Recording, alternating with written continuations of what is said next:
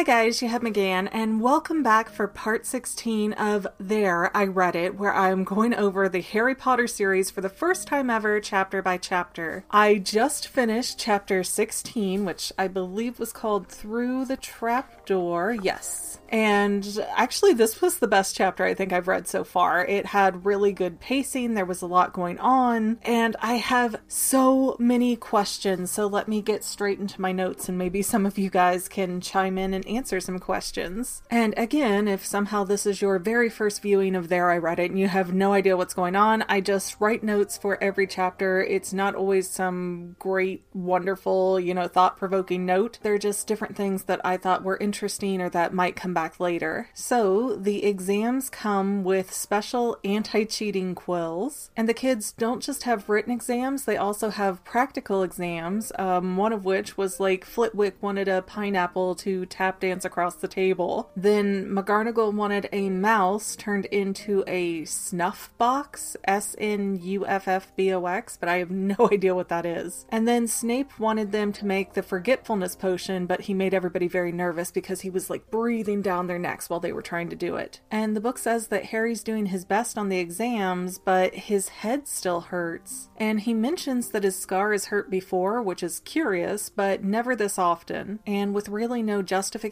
or rationalization, Harry says that he thinks his scar is trying to warn him that there's danger coming after him. And then out of nowhere, it suddenly dawns on Harry that, hey, wait a minute, Hagrid said he wanted a dragon's egg more than anything else that he's ever wanted, and now suddenly somebody just happens to have a dragon's egg? It just so happens that somebody has a dragon's egg to give to Hagrid as soon as the Sorcerer's Stone gets to Hogwarts? Like, huh? Those odds are way too small to be realistic. So Harry flees towards Hagrid's hut, and he finds out that Hagrid does say a little something about Fluffy while he's getting the egg. But to be fair, the guy who is giving this egg actually has a pretty good cover. He's not only physically covered in a cloak, but he's like, well, not just anybody can raise a dragon, so how do I know you could handle one? So Hagrid's like, oh, because I have a three-headed dog, and let me tell you, how you calm this dog down with music and all the secrets, because see, I'm an expert animal handler.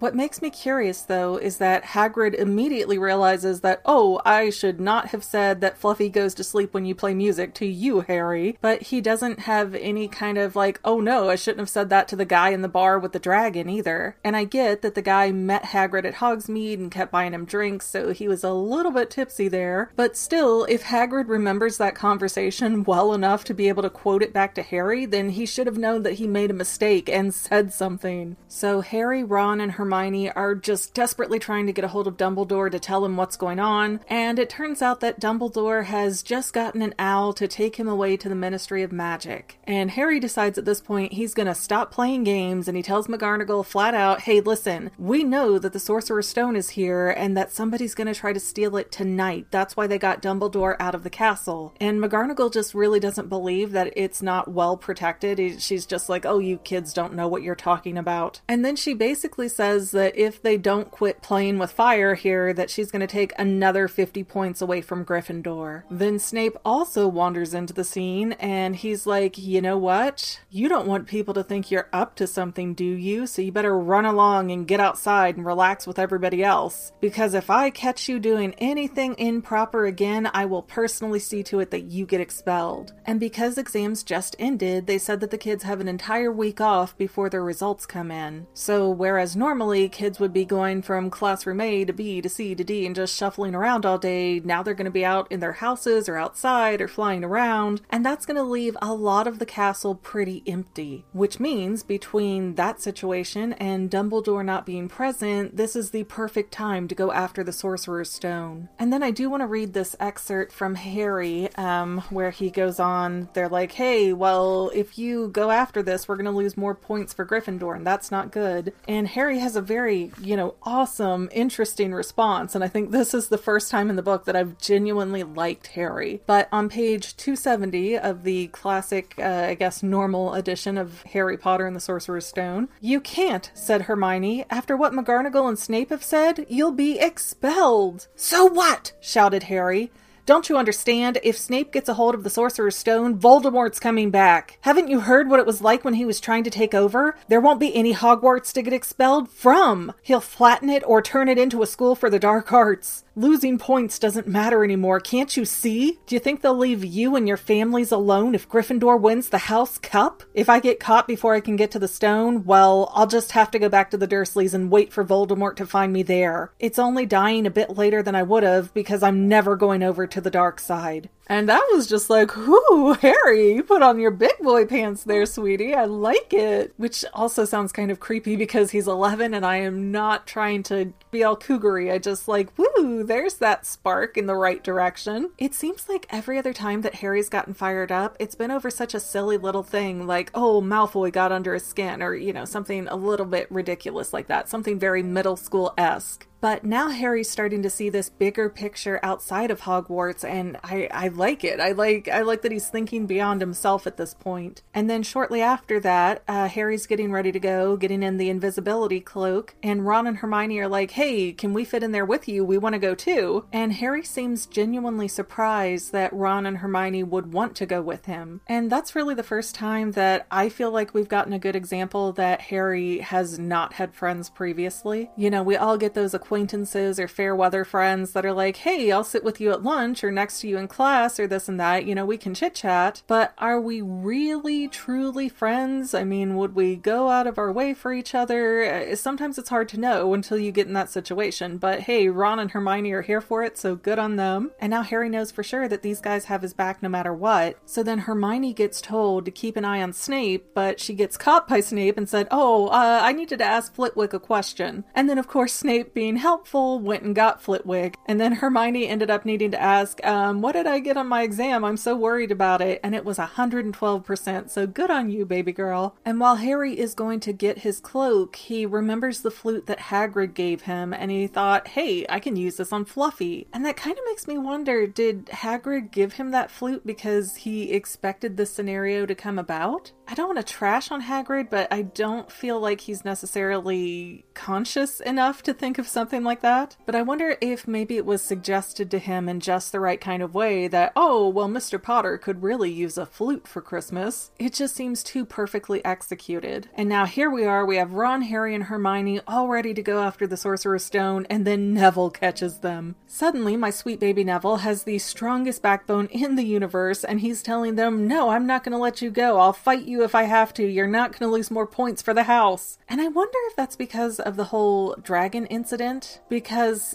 Harry never is really said to have gone to talk to Neville about it being true, so Neville still kind of thinks they lied to him, right? Not to mention Harry could have stood up and taken more accountability, really, and gotten Neville out of trouble, even if he had to make something different up. But yeah, at this stage, Neville feels like he has no friends, he's just being lied to, nobody likes him, so why wouldn't he say, I'm gonna, draw my line in the sand and fight you boys now? But alas, my poor sweet baby.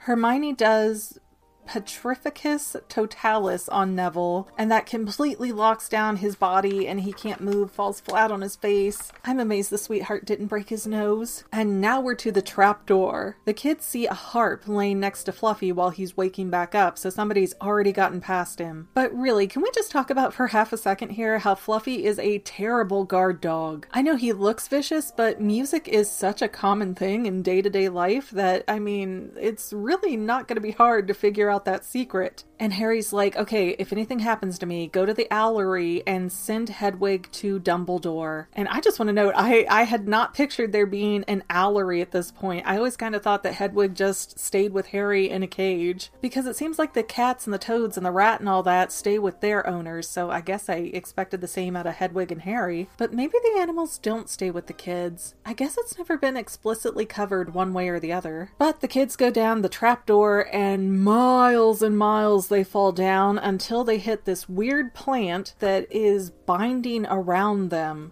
Turns out that it's a devil's snare, and so Hermione has to use her flame magic that she used on Snape in the Quidditch match to free them. So haha, it came full circle, like everything in this chapter. I know I said that this was my favorite chapter I've read so far, but it is really convenient how every little thing that they've done is lining up so perfectly right now. But on to the next room, and there are just hundreds, if not thousands, of winged keys that are very Snitch-like. And Harry realizes that one key has a crumpled up feather, so they think that was the key used on the lock, and Harry gets a broom from the room and he chases the key down like he would if it were the golden snitch, and gets it, of course. He gets through to the next room. Now chamber 3 is a huge wizard chess set, and they actually have to play on the board and get across on their own merit to be able to get to the next room. So it ends up that Ron has to sacrifice himself to the White Queen, who hits him on the head so hard she knocks him out. By the end of this chapter, they don't even know if Ron is dead or alive. Then the room after that has a bigger troll than the one that they fought on Halloween, but he's already been knocked out, so they kind of waltz right through that zone. And the next room has a table with 7 different shaped bottles on it. And there's a poem. I thought about reading it, but it is so lengthy.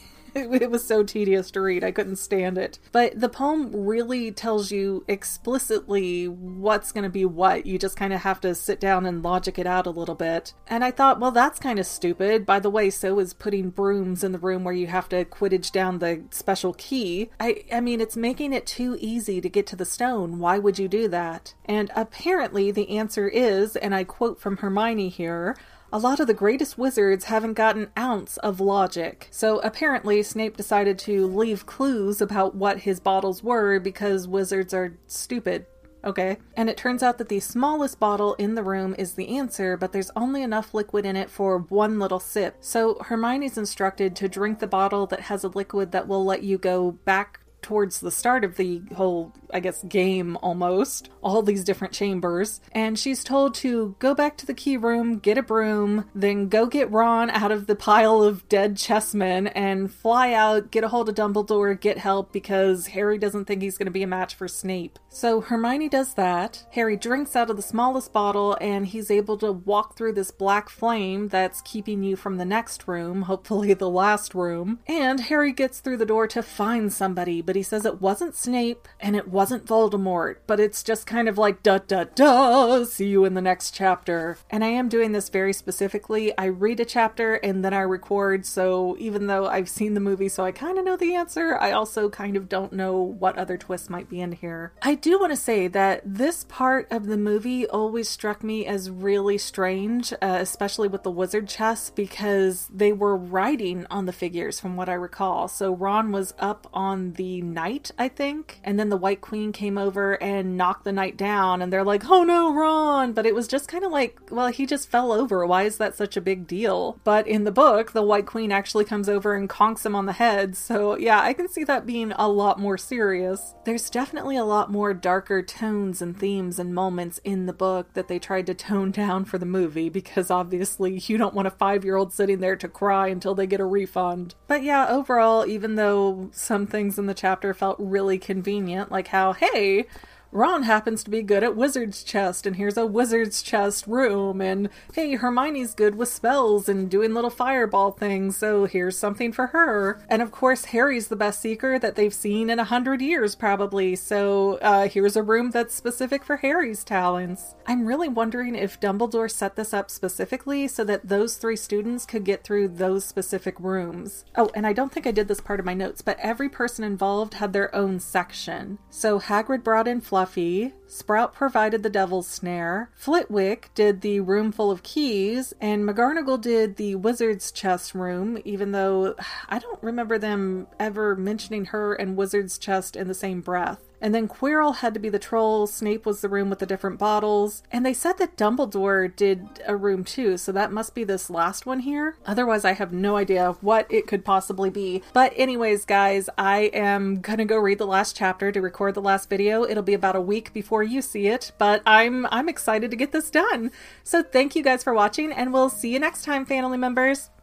Well, family members, we're almost done, but I want to invite you to hang out with me in some other places. I'm on Twitter and Instagram as my own personal self, and I have a Facebook page too, but I mostly just post photos over there. And sometimes people say, "Hey McGann, I want to mail you something. How do I do that?" Easy. Just click the About tab on my channel page, and my most current P.O. Box info will be right there. I also run another channel, The Family. It's really a hodgepodge channel where we might post anything. Oh yeah, and I also sell shirts and stickers and stuff with the Family and the Fangirl logos. If that is your cup of tea, I have a link in every description of every video. Finally, if you want to help out the Fangirl channel and make sure I'm putting out video essays for years to come, the best way you can help is by subscribing and watching more of my videos, whether they're new, old, whatever. Maybe even share one or two on social media, help spread the word. People who watch to the end of videos like you helps to tell the site, hey, this is a good video, we should recommend it to other people. So if you made it this far, leave me a comment of something like, hey, I made it to the end. Love ya.